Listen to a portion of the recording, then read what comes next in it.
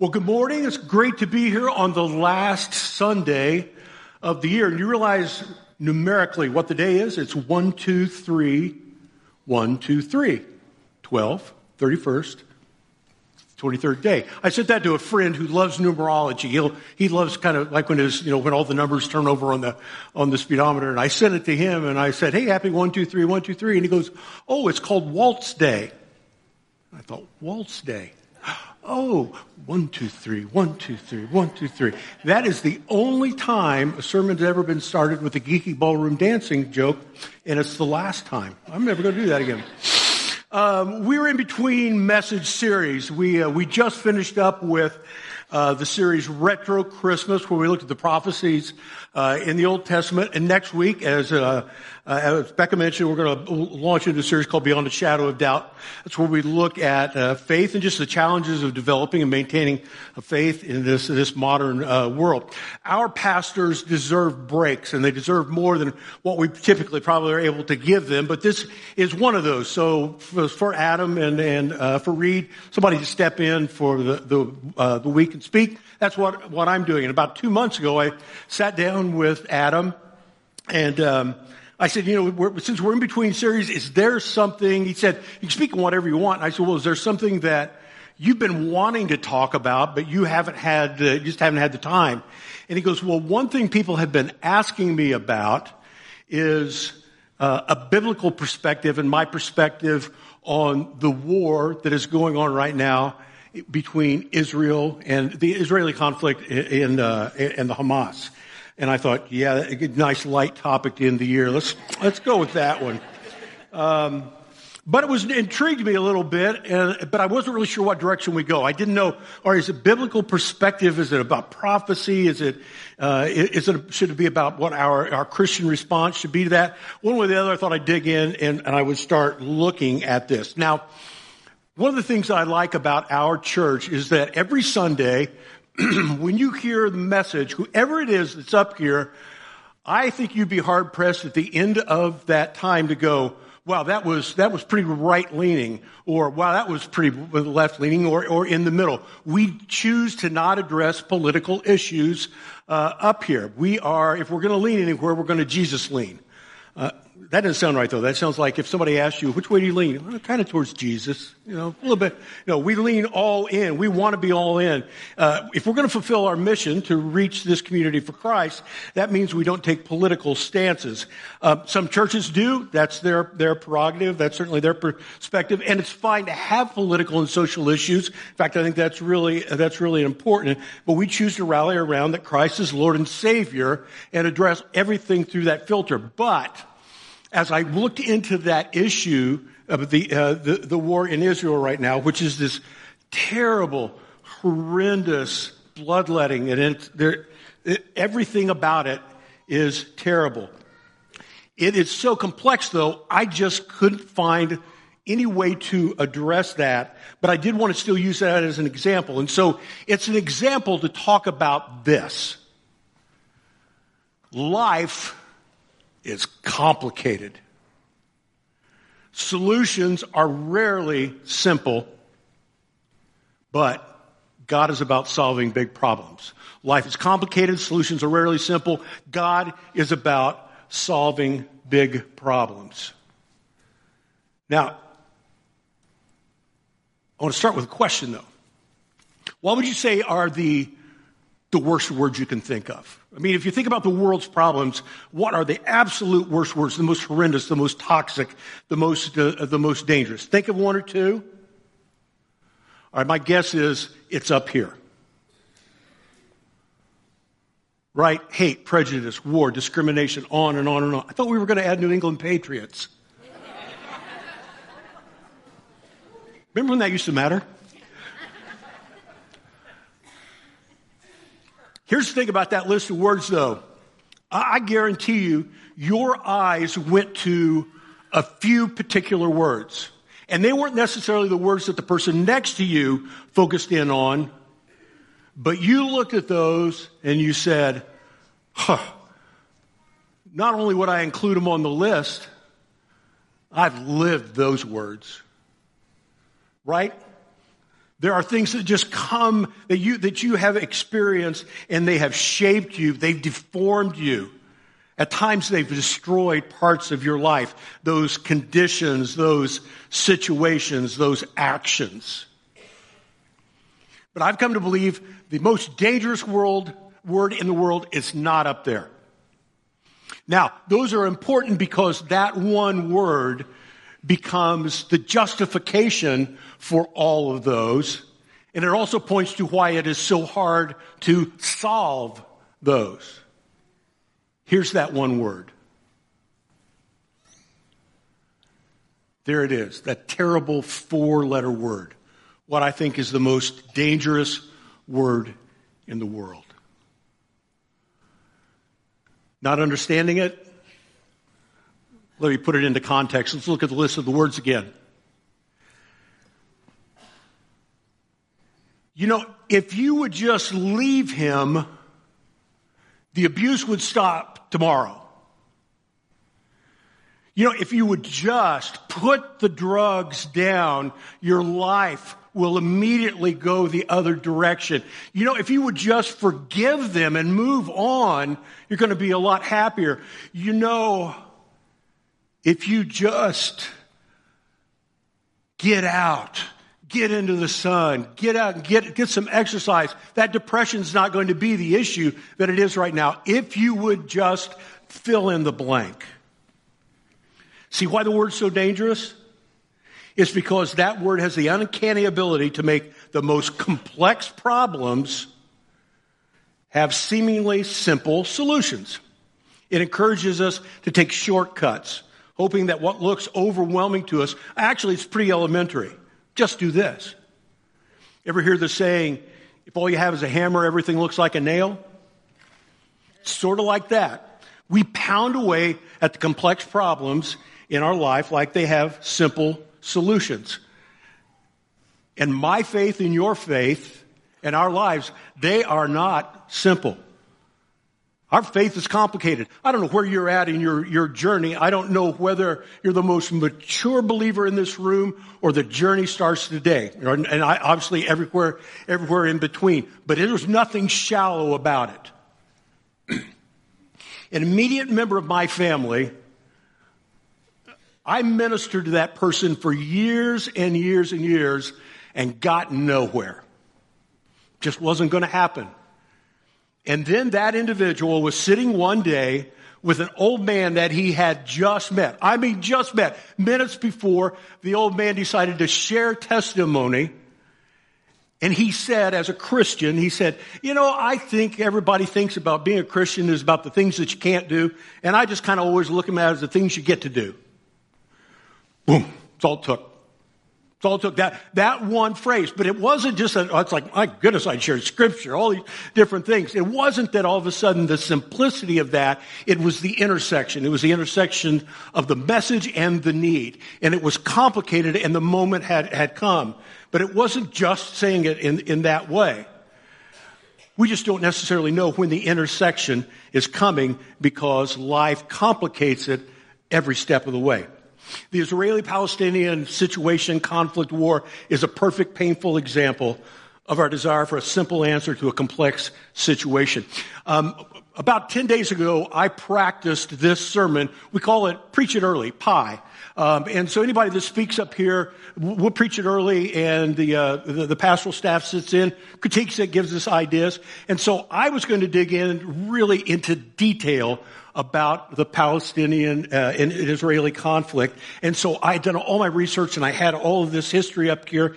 And there's a timer right back there. I'm sure you know that. That is we usually have 28 to 29 minutes to speak. So I started in to explain the history of this land known as Canaan, Judah, Israel, Palestine.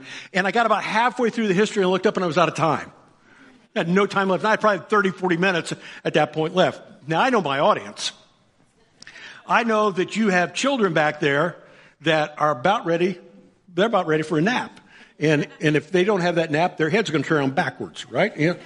I know that over in Bridge Kids, where I spend a lot of my time, you know, we absolutely love your elementary kids for maybe a half an hour. and then it's time for you to come and get them. I also know, too, that you're going to go eat when you're done here. And if you get to Cracker Barrel and they're out of hash brown casserole, that's not going to be on me. I am not going to live with that. I'm not going to have any of you go, hey, remember that time Dan talked about it? Don't ever say that name again? Because of him, I had to eat grits. I will never eat grits again. So anyway, we're going to go through the history. But we're not going to go through it in the billions of details that I did 10 days ago. But I got to show you this because the complexity of that issue can't be completely understood unless you look at the history behind that. But all we're going to be able to do is just very quickly go through that. It begins with Abraham being called by God into the land that is now Israel, 1700 years BCE. That's before current events or before Common Era. BCE used to be BC. And then we go Exodus, King David, Solomon, first temple built, nation divides into Judah, Israel. Assyrians conquer Israel. Next one. The Babylonians conquered Judah. Temples destroyed. Jews are exiled. They return. Second temple's built. Alexander the Great. Greeks come in. They take over. Then the Jews rule themselves. In about a period of about 3,000 years in here, the Jews only had self-rule for about 70 or 80 years. Romans invade. For 400 years, it's the Romans. Byzantine rule. That's Romans as well. Arab rule. The Crusades. Mamluk, which I think is up near Cleveland. I don't know where that is.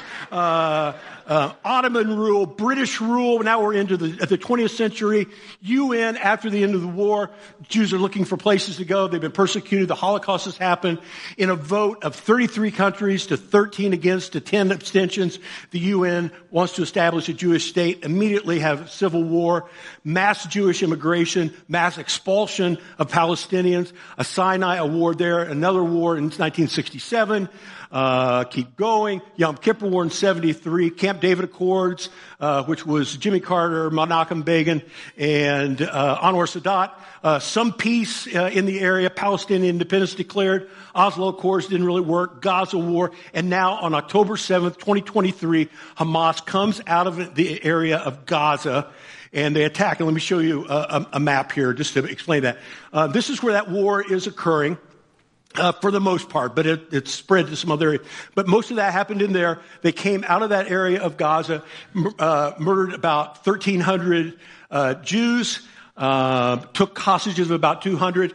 And now, in the time since then, there have been in this area about 20,000 deaths to Palestinians.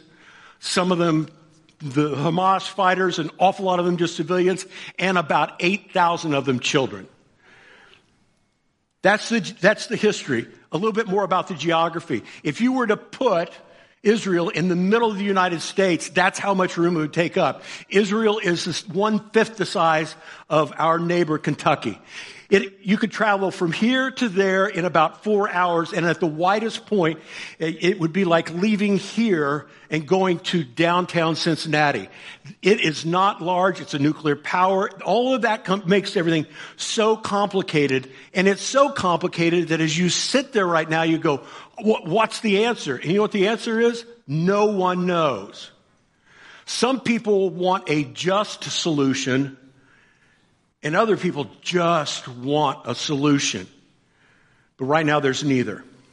Right now, there's only hatred, there's distrust, there's grief, there's helplessness. We could look at this strictly from the point of power and politics, and it's hard to conclude anything other than this conflict will exist throughout our entire lives and far beyond. Now, not to be selfish, but let's get back to you. I hope that now you can relate to how difficult it is to make sense of our greatest problems. And it's just not international problems on that huge scale. It's our own problems. Are our problems complex? Yeah, they really are. But before we go any further, let's let some hope seep into this, because where we're going with this message is what I stated earlier. God is about solving big problems. The Bible is full of imperfect people struggling with complicated issues. If you were here on Christmas Eve and heard Adam speak. And when he talked about the complexity of the lineage of Jesus and the imperfect people that were involved in that, it took miracles for us to get to that point of a Savior. In fact, it was a miracle. But it wasn't an easy, straight path. Remember the story that Jesus tells, it's in the book of Mark, of the rich young man who comes to Jesus. And when he comes to them, Jesus can tell that this is a special person, because this person says he falls in front of Jesus' feet and asks him what he needs to inherit eternal life. Now, at this point, we only know two things about this young man. He's young, he's got cash. That's it. That's all we really know. But we know he must have heard about Jesus. This is important that he's getting to meet Jesus. He wants something of what Jesus is offering. So he comes there and he falls down before him and he asks this. It says, looking at the man, Jesus, first off, this is important too. Jesus felt genuine love for him. I don't know whether you've watched The Chosen, but if you haven't, go home and watch The Chosen, because it has humanized the deity of Christ in a way that I've never seen anything else on TV be able to do it. Because so many times when we read it, we sense a distance between us and Christ. And all of a sudden we just see this human side of him and the compassion. And even here it says he felt genuine love for this young man. And I want you to think about it in that way, because that changes how you read this next part. Because Jesus looks at him and he says, and he didn't say just, he can go, well, just this one thing you lack. He said, there is still one thing you haven't done. He told him, go and sell all your possessions and give the money to the poor, and you will have treasure in heaven. Then come, follow me. At this, the man's face fell and he went away sad, for he had many possessions. Now, this has been used oftentimes as a sign. It's like, well, the evils of money, and even Jesus comes back and says, it's very hard for a rich man to enter the kingdom of heaven. I don't even know whether that's what it's about. It's partly about what he's got, but that's all we know about the guy. I mean, we don't really know what else is going on in his life.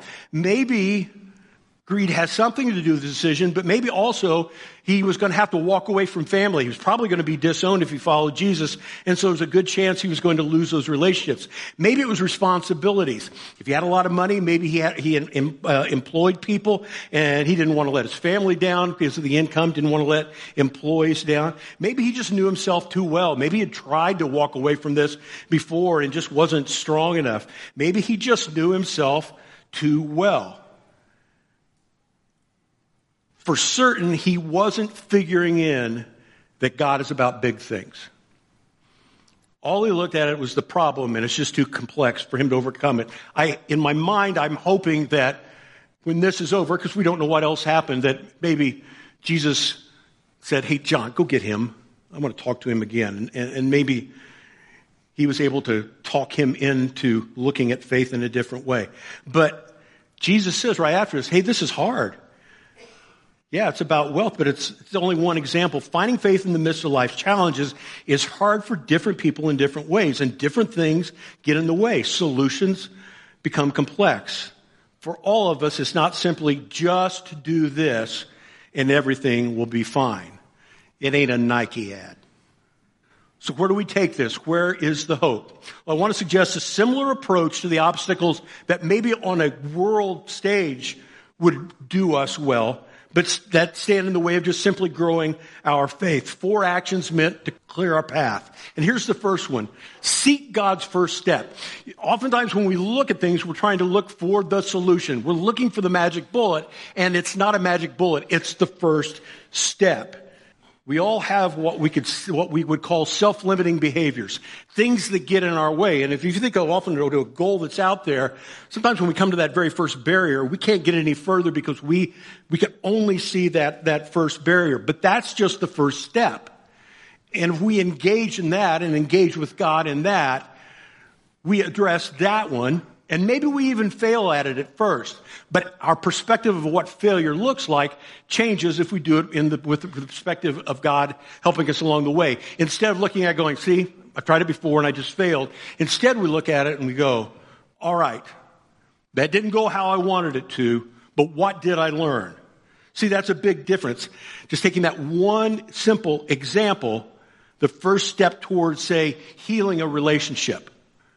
And you've tried to heal that relationship many, many times before. Looking at it differently and going, what's my first step? What can I do to begin to address that? That's the first one. The second one is to trust God's love and His power. Here's the thing. God will always, without fail, take it to the bank, want what is best for your relationship with Him. However, that does not necessarily mean what is easiest for you. You've had a lot of people that you trusted that let you down. I may have been one of them. I have relationships in this room. I'm sure I'm letting them down at some point. And if they want to sit down, I can tell them how they let me down. But we won't talk about that.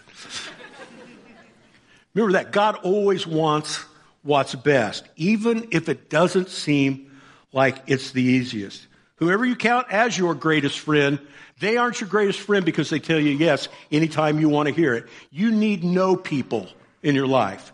You need people that are going to hold you accountable. And one of those that will hold you accountable, the one who will hold you more accountable than any, is God Himself. But through Christ, He always is going to want what is best for you. Which leads to the third point. You've got to sense His presence. And that's tough sometimes.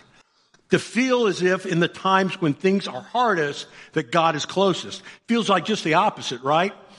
When things are really hard, the distance, it's going to be, it takes a telescope to see Him from here. And yet we know when we draw near to God, He draws near to us. Scripture tells us that. But I need some way to bring that alive. And I used this example in a message several years ago.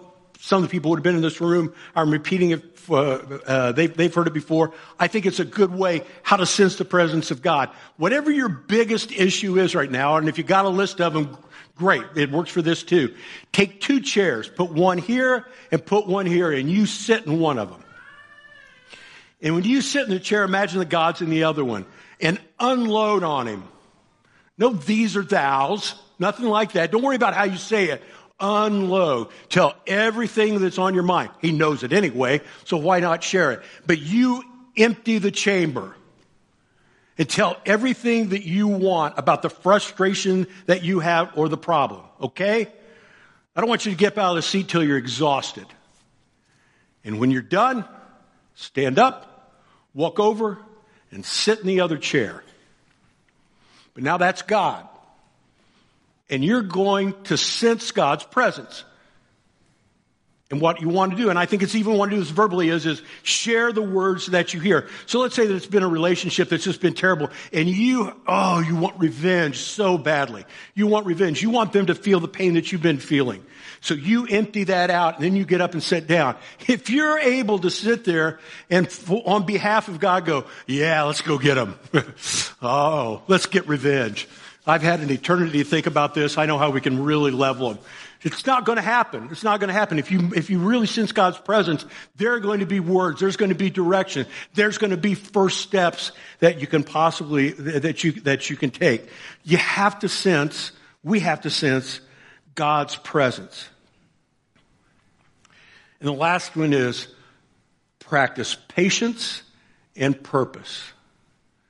Oh, you're really hoping I wouldn't use the word patience, right? That was one you didn't want to hear. I don't like that word either, too. But let's don't even talk about the sense of patience. Let's just focus on purpose, because if we can sense the purpose, maybe the patience is going to come. This is going to be an odd way to get to there, but I don't like height. I don't like height. Love being in an airplane. Love being in roller coasters. Can't figure that out. But I can be in like a downtown, like if I'm in downtown Chicago and look up at tall buildings, I just get this weird anxiety. I just don't like to be up high, which is why we live in a one-story ranch with a very, not much of a pitch on the roof. I can get up there, clean up the gutters, and I actually like being up there because you can see everything. We live over kind of near near North High School, and so there's North Christian, the steeple, and you can look into everyone's backyards and what they're doing, and that sounds really weird, and I shouldn't have said that, and so I take that back. But I like being up there and seeing the full perspective on things. And you know what? When you're up there, everybody just seems happy and they're going about their lives and there's order and there's beauty and I don't know, it just feels different. But you know what? Just like Jesus said to James and John and Peter when they're up on the summit, sometimes you've got to go back down. But go up there where the view's unimpeded and try and see the bigger picture. The struggle will still be here, but maybe you can see the goal from up there. Look beyond what and try and see why. And find some way to do that again. In the midst of your problems, I don't care if you have to really climb up on a ladder and go, I can see the purpose from here. I know that there are a lot of things that stand in the way. We're going to deal with those later, but I'm going to see what it is that I am supposed to accomplish from this rooftop. Find purpose, and I think patience will come a little bit easier. So 2024 is upon us, and I don't know whether you are a resolution sort of person or not. Do you feel helpless, or do you feel hopeful? Are you filled with pain, or do you sense some promise? Does tomorrow look exhausting or exciting? The perspective may depend on how big God looks to us when we're tackling life's very biggest problems. Let's pray. Father God, whatever our station in life is on this day, and I'm sure it's across the board, and there are people in this room that are hurting beyond belief, and there are others that really sense your presence and are most thankful right now for where you have them and the relationship with you, and we're everywhere in between. Father, I ask that they really are able to sense your presence. And tomorrow's just really another day. I realize we put a special importance, and it's for new beginnings. Hey, so be it if that be the case. Well, regardless, Father, let tomorrow be a newer day with more excitement, where there is more sense of what the purpose is. And the complexity of those problems that are in front of them, Father, help us accept that complexity. Realizing that life's complicated, that's okay. That's also for some of the richness that you bring to it. But Father, help us tackle it.